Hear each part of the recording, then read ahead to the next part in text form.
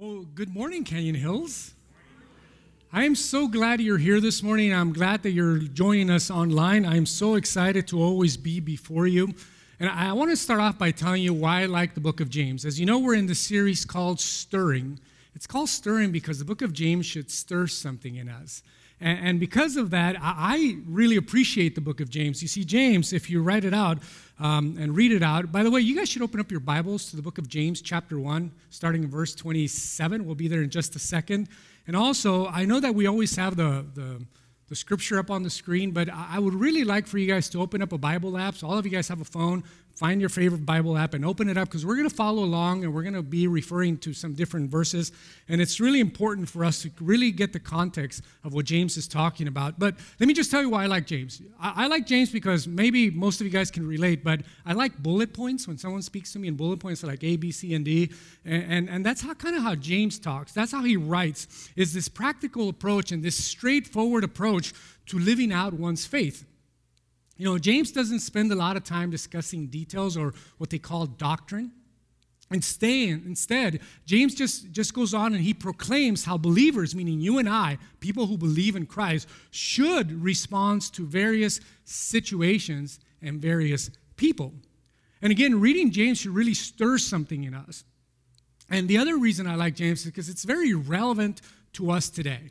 You learned last week that James was writing to a group of people who had been scattered throughout because they were being persecuted. Now, today, we're not being persecuted except to say that it's getting very difficult to be a person who believes in Christ and to speak it out because it's really getting more and more unpopular these days. I don't think I have to convince you of that. So James is very relevant to us today. Soren Kierkegaard, who is a Danish philosopher and theologian, keep in mind, this was in the 1800s. This is what he said. The human race in the course of time has taken the liberty of softening Christianity until at last we have contrived to make it exactly the opposite of what it is in the New Testament. You know, oftentimes, we try to define Christianity on our terms in a way that aligns with the way we want things to happen. In other words, we're happy to be a Christian as long as we don't have to make any radical changes. The only issue is that we can only take our faith in God terms and not our own.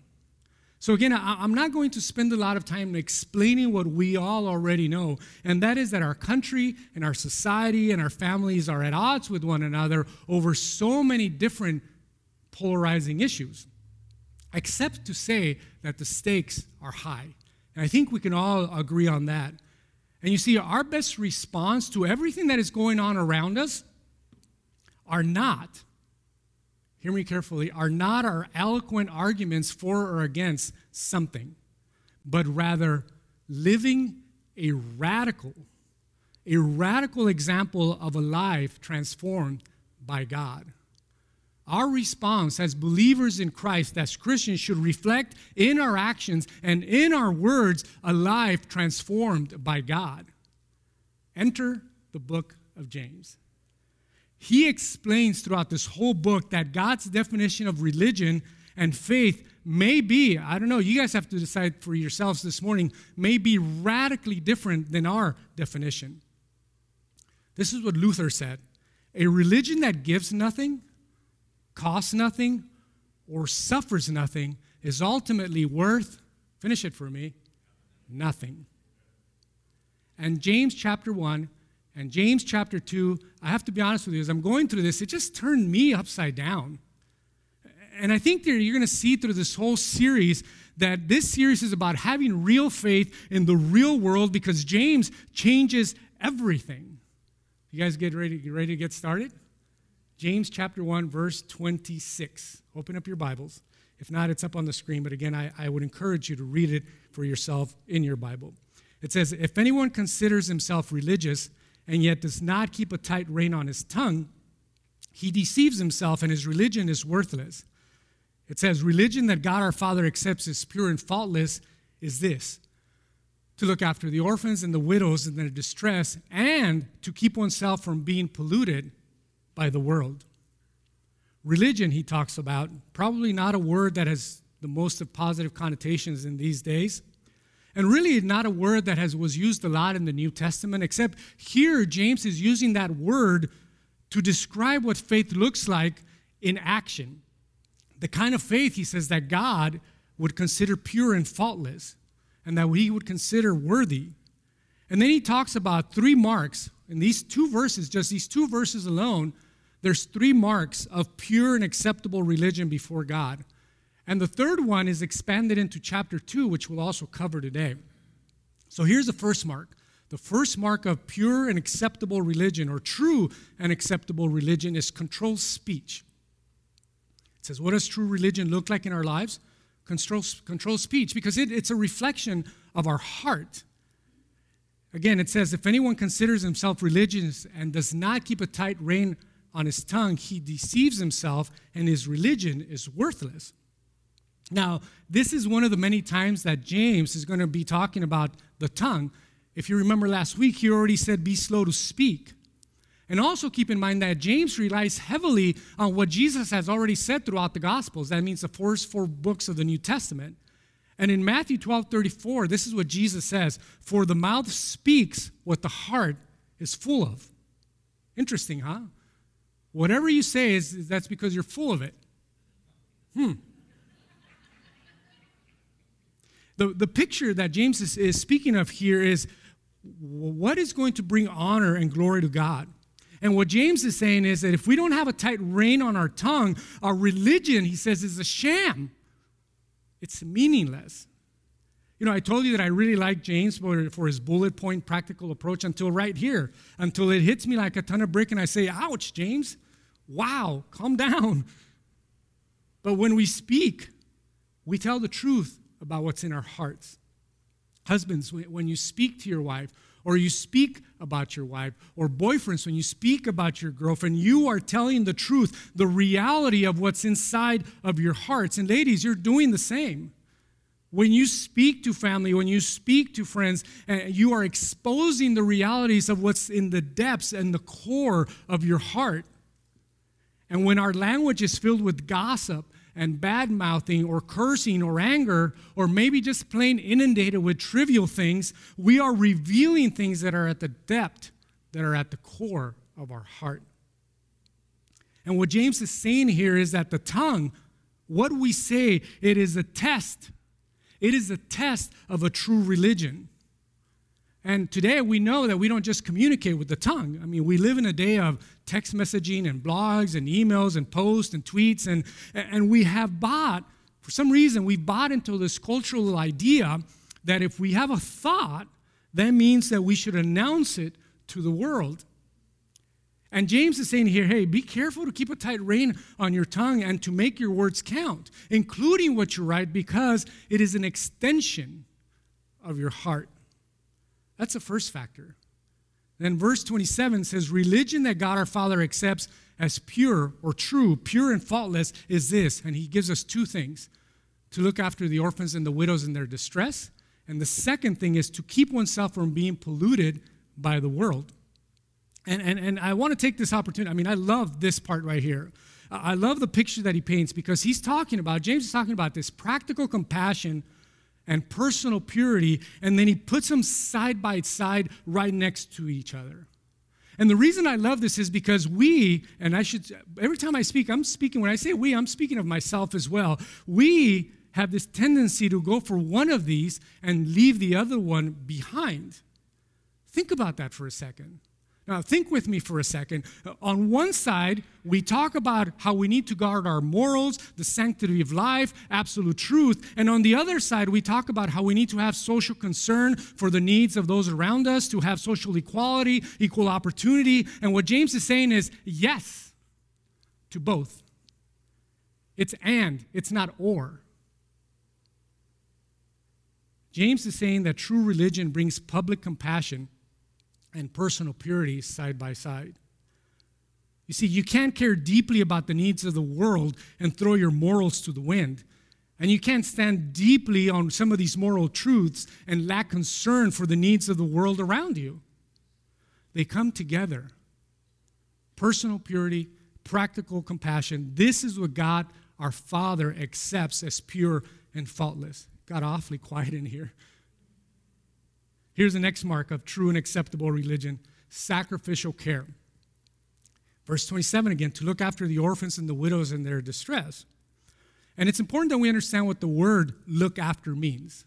When you translate that word, when you study that word, it is a word that literally means to visit someone, to seek someone out, not just to say hello, but to care for them and provide for them.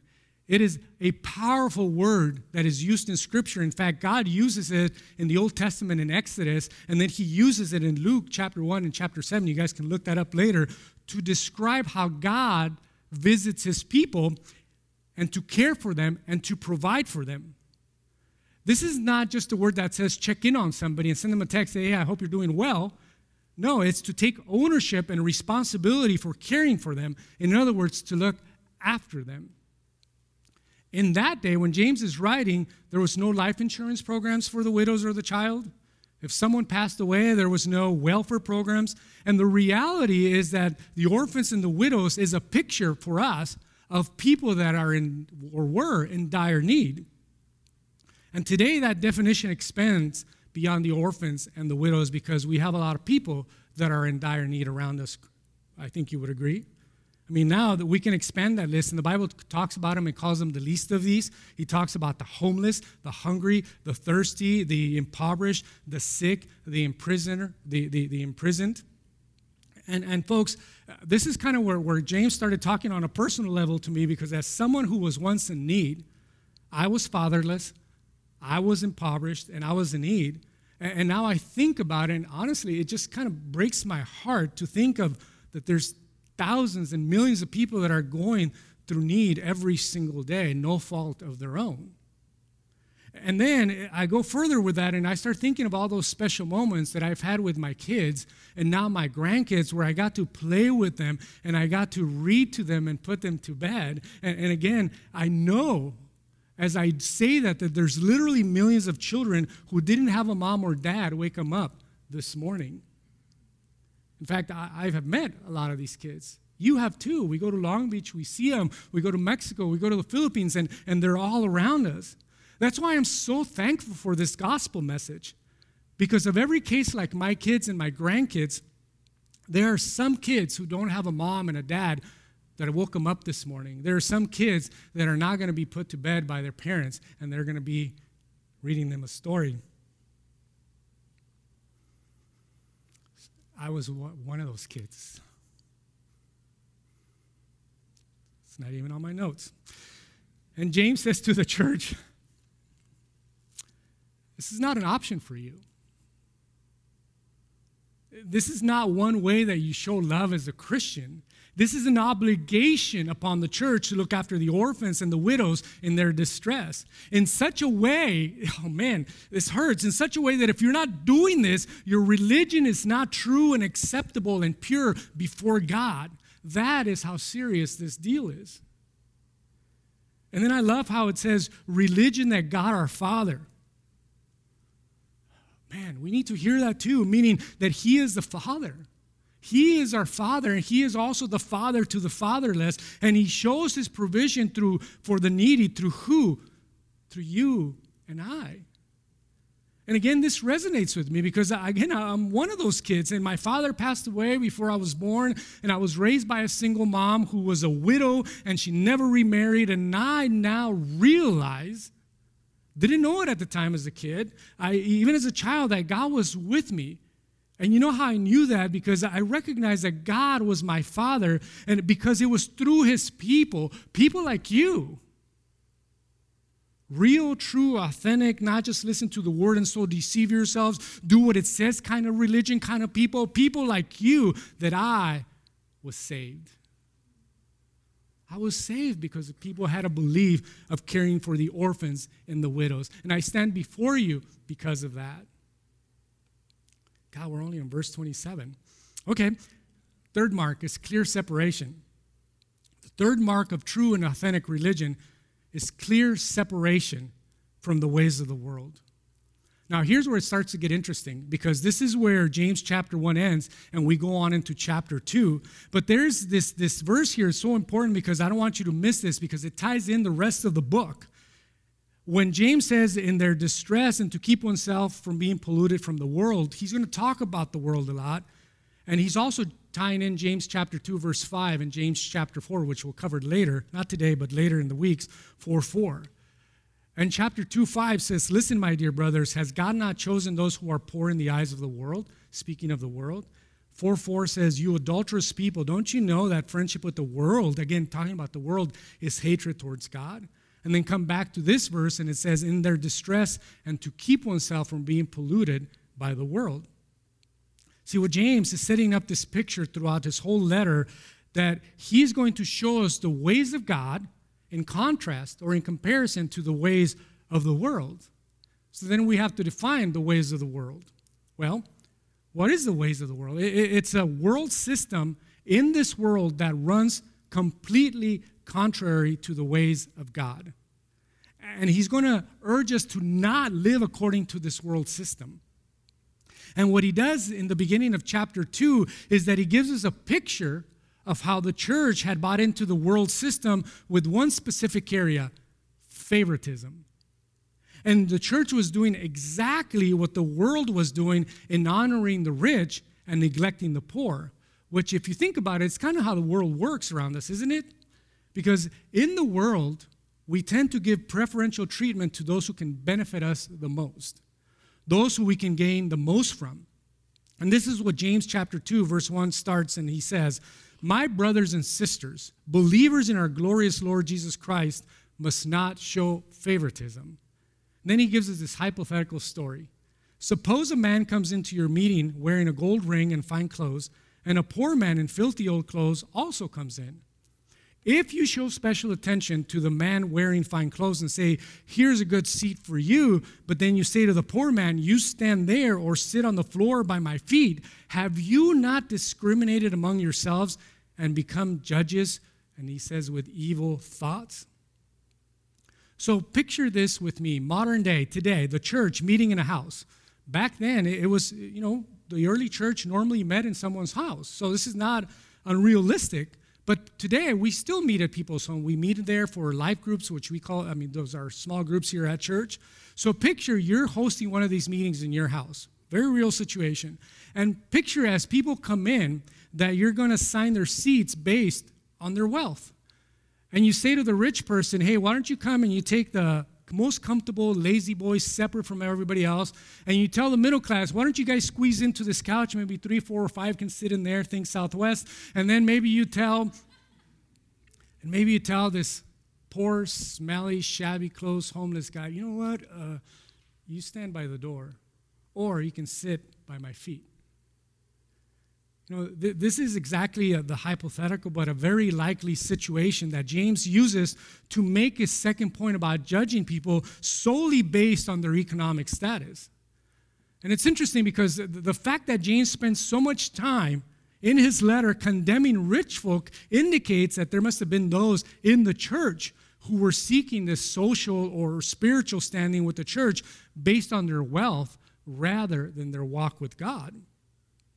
And as I started thinking about this, what's even sadder for me to think about is that there were people that were willing to accept that the wealthy people were somehow better than they were or superior. And it wasn't that just those who were flaunting their wealth that James is condemning here, but because they were using this system, this flawed system that was really evil. James calls it evil.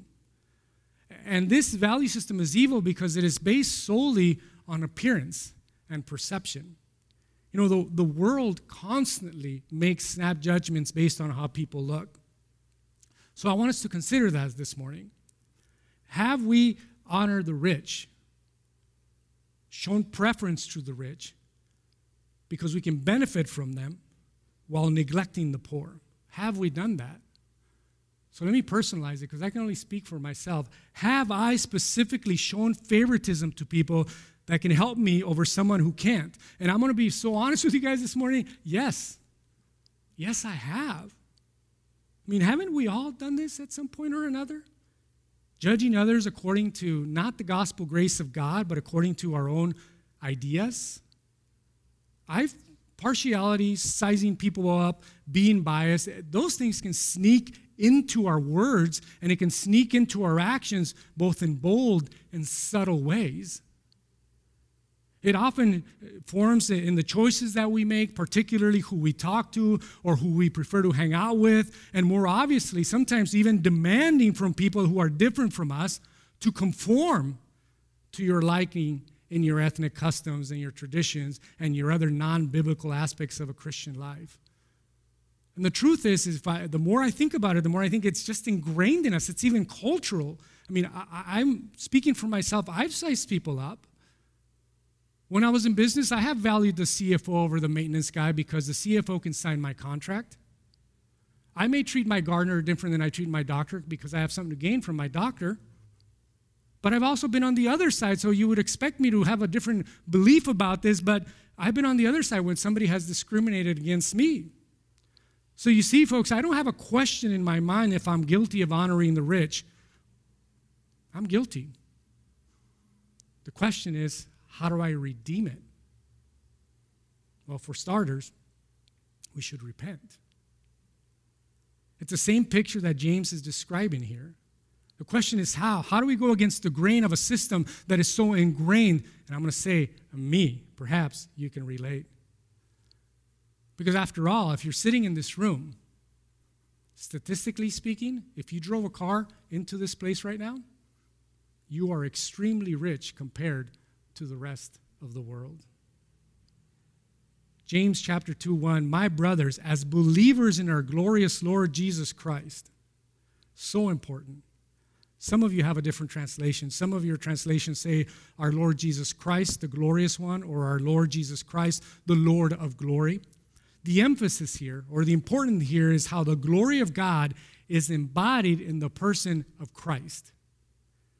And the point is that the majesty, the glory, the splendor, the reign of Christ is above everything else. It is supreme over everything else. It's over all. And as believers, you and I are believers in our glorious Lord. Think about this. If we are captivated by the glory of God, of glory of Christ, the Lord of glory, if he captivates our hearts and our minds, then this radically affects how we view and how we treat others. A proper view of man is dependent on a proper view of Christ. And we look at those who are wealthy and successful in the world, and we begin to attribute honor to them sometimes, and oftentimes, and most of the times unnecessarily. And James is saying, hey, set your eyes on Christ. Christ is worthy of honor, and people are worthy of honor. All people, regardless of their status, because they are made in God's image. The Apostle Paul reminds us of that. He writes a letter to the Corinthians and he says, for you know the grace of our Lord Jesus Christ, that though he was rich, yet for your sake he became poor, so that you through his poverty might become rich.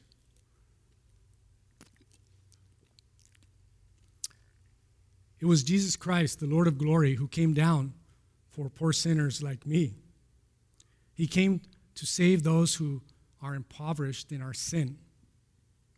And if you follow that Savior, same Savior that I follow, then favoritism towards the wealthy makes no sense. If anything, what makes more sense to me, if you follow that Savior, you would show favoritism to the poor, if at all. But the point here that James is trying to make is that you shouldn't show favoritism at all. And then James finishes this illustration in verse 4 and 5, and he says, listen, my dear brothers, has God not chosen, and again, this is a picture of grace, has God not chosen those who are poor in the eyes of the world to be rich in faith and to inherit the kingdom he promised those who love him? And here we see throughout this redemptive history that God, in his grace, pursuing the poor, not just because they're poor, but because they respond to him and they see a need for him, and he is the defender of the poor. You know, so many times we go on a mission trip and I go with people, and one of the main things that I hear as we come back is people tell me that, wow, they're so surprised or they're impressed of how when working with the poor, they realize that they're so close to God and that they depend on God so much and that they're so happy with so little that they have. That's because of this scripture, because the poor respond to him, because the poor have humility and they are not filled with pride, thinking that they created their own wealth. They know they need help and they seek God wholeheartedly with all their might, with all their being. They seek him wholeheartedly for it. Psalm 68:10 says, "O God, you provided for the poor." Matthew 5:3, "Blessed are the poor in spirit, for theirs is the kingdom of heaven." And James is saying that when you neglect the poor, you are negating the very grace of God that he expressed throughout history. You know, the world's system tells us that it is your intelligence and your accomplishments and your looks and your wealth that define your worth. And James comes along and says, none of those matter. None of those will matter when you're going to sit in your deathbed and about to enter eternity. And then he says in verse 6, "But you have dishonored the poor. Is it not the rich who are exploiting you? Are they not the ones who are dragging you into court? Are they not the ones who are blaspheming the noble name of him who you belong?" I mean, it's simple. He's saying, do you realize who you're honoring? You're honoring and appeasing the very people who are hurting you and the very people who are far from God. Now here, I want to be careful because it's so important that we understand this morning. I want to be careful not to imply that if you're poor, that automatically implies that you're righteous. And then if you're rich, it automatically implies that you're wicked. But the picture that he's painting here, and a real situation for James, is that the rich were oppressing the poor. And at the same time, they were blaspheming the name of Christ, meaning they were speaking badly of Christ. And yet they were still living to try to please them while ignoring the poor. And James is basically saying, hey, listen, stop looking at people around you according to the standards of this world, according to what car they drive or what house they live in or the clothes they wear. There's something deeper in here, James is saying. In view of this, he says, it should transform the way that we see other people. And then in verse 8, James says, if you really keep the royal law found in Scripture, love your neighbor as yourself, you're doing the right thing. He's encouraging us. And here's the audience participation part of the program. Anybody know what he's quoting from here in this scripture? If you see a little footnote at the bottom of your Bible, it might take you to Leviticus 19 in the Old Testament. And this is what it says. Do not pervert justice. Do not show partiality to the poor or favoritism to the great, but judge your neighbor as fairly. And then he finishes the scripture in verse 18, but love your neighbor as yourself. James here is referring to the royal law. You guys remember what Jesus said about what the greatest commandment was? Love your neighbor as yourself. I mean, love God, the Lord your God, with all your might, with all your strength, with all your soul. And then the second one is like it, to love your neighbor as yourself. That is called the royal law. Verse 9, but if you show favoritism, you sin or are convicted by the law as lawbreakers. For whoever keeps the law and yet stumbles at just one point is guilty of breaking all of it. For he who said you shall not commit adultery also said you shall not murder. If you do not commit adultery but do commit murder, you have become a lawbreaker. You know, what's interesting to note, as we read the entire New Testament and we read books like that Paul wrote, or here like James or Peter, that some of the sins that we would want to excuse ourselves from are often lumped in with sins that we would definitely want to avoid. As an example, gossip and slander are often lumped in with sexual immorality and drunkenness. Anger is frequently placed on that same list. Yet, for me, we often excuse ourselves from sins of gossip and anger. And here what James is saying is God is concerned about all sinful behavior because if you break one of them, he recognizes that you're unrighteous. Yet, he's telling us that favoritism is also a sin. And he's saying it is as if you had broken the whole law, even if you just do this one here. Kind of when you hit like a window and you just hit one part and then the whole thing shatters. That's the same thing he's describing. You break this little one, the whole thing is going to shatter and you're a lawbreaker. And the word that he uses here for favoritism literally means to receive according to the face. In other words, to respond to someone based upon external factors and external appearance. Now, we've been talking about favoritism when it comes to the rich, right? That's exactly the context that James is addressing. But at this point, we'd have to also think through if there's some areas of our life where we're showing favoritism based on external appearances or factors to anyone besides just the rich. And I started thinking through this, and this happens to me, I don't know why, but quite often where people come to me and say, hey, so I was talking to this Mexican guy the other day, or I was talking to this Asian guy the other day, and I'm thinking, like, why do we have to categorize them as to who they are? I don't go around saying, I talked to a white guy the other day. But think about that. The reality is that we're constantly thinking in terms of what separates us from others. And folks, there's beauty in our uniqueness. Each and every single one of us, our worth and our importance, we know that it comes from God, and we're made in God's image. Not what separates us from each other. Yet the world, because we're talking about the world system, constantly thinks in ways that separates us from each other. And God and James is saying, hey, this is about the body of Christ. We're united. We're all one. We are all part. If you believe in Christ, you are part of Adam. You're part of the human race. And we're all in need of Christ. We are all unified in Christ in such a way that it transforms, it transcends ethnicity. And so we have to be careful to avoid favoritism that disrespects man and highlights our differences. So the challenge before us is to come before God, Christ, and to ask Him to radically transform our thinking so that we don't live according to what James says, the pollution of the world. Even in the way we speak, we have to be careful not to discriminate, not to show and how to point people that may be different based on external appearance.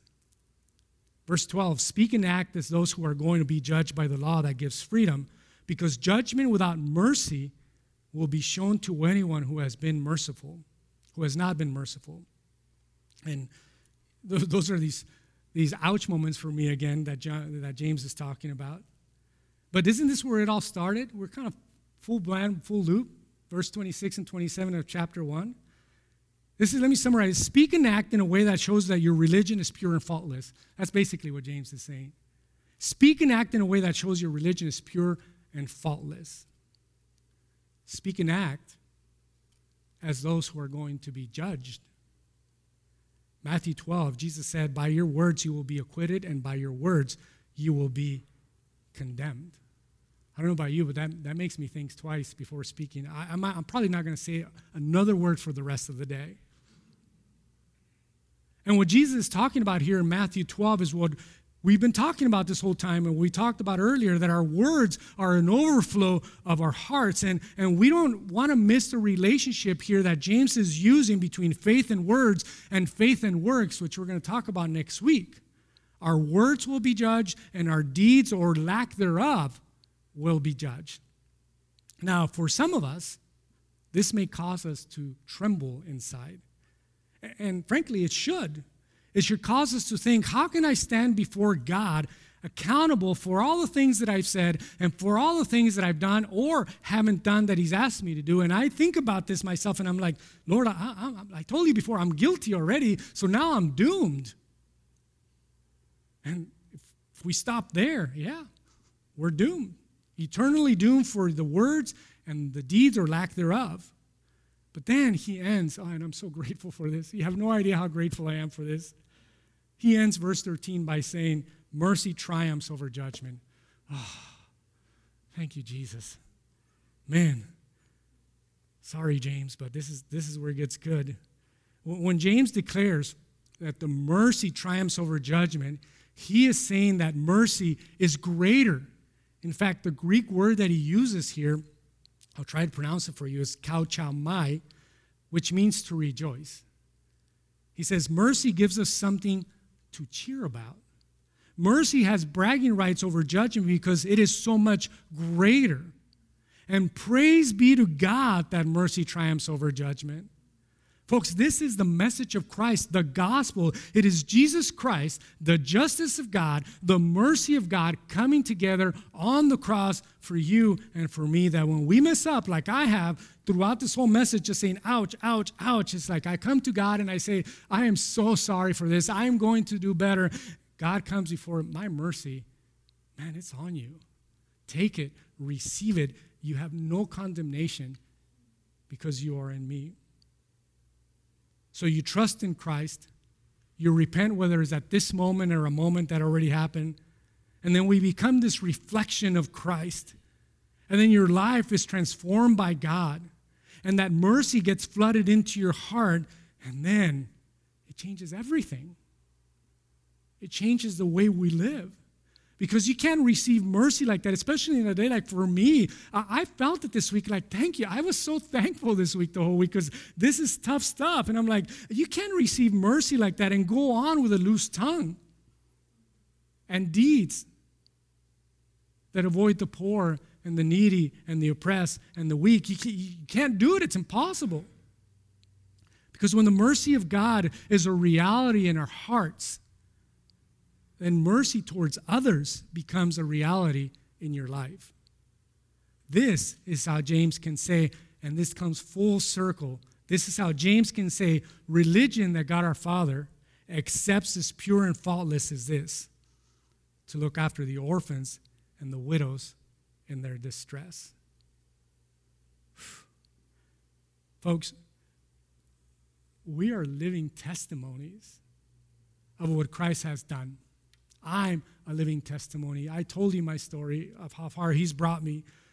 You are examples of his ability, God's ability to heal and redeem and restore and call and equip. We are stories of his provision, his protection, his comfort, and his guidance, and all of his promises. All of us here, we teach, whether you realize it or not, we teach and we preach with our examples, and we are his living words. The Bible calls us a vast multitude. We are the body of Christ. We are believers in Christ, carrying his presence in us, in our actions and in our voices, to every corner of the world. May you let James's words this morning and God's transformative power guide you as you walk out of those doors and you enter your mission field.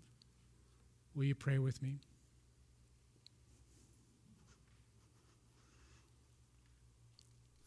Heavenly Father, we are in awe of your word this morning. I'm so thankful for your mercy, because I am a lawbreaker, Father. Yet I've come before you and I repent, and Lord, you know the rest. Father, but there's some here this morning that want to have that same thing with you. They want to feel that grace, that mercy, that love, Lord. And I just ask that you would minister to them. And Lord, beyond that, that we don't miss what you're trying to tell people right now in their hearts. Whatever is stirring in their hearts, Father, may you just bring it to fruition. If it's repentance, Father, may they ask for repentance. If it's forgiveness, if they need help in a certain area, may they ask for that help. Help us all to respond to this message of caring for the needy, Lord. We want to be in your will. Help us to do that. And then, Father, help us to be a different people as we walk out of those doors as a result of hearing your word this morning. We call upon the name of the Lord not only to forgive us, but to guide us and lead us in the way that you would have us go. And I pray all these things in the powerful name of Jesus. Amen.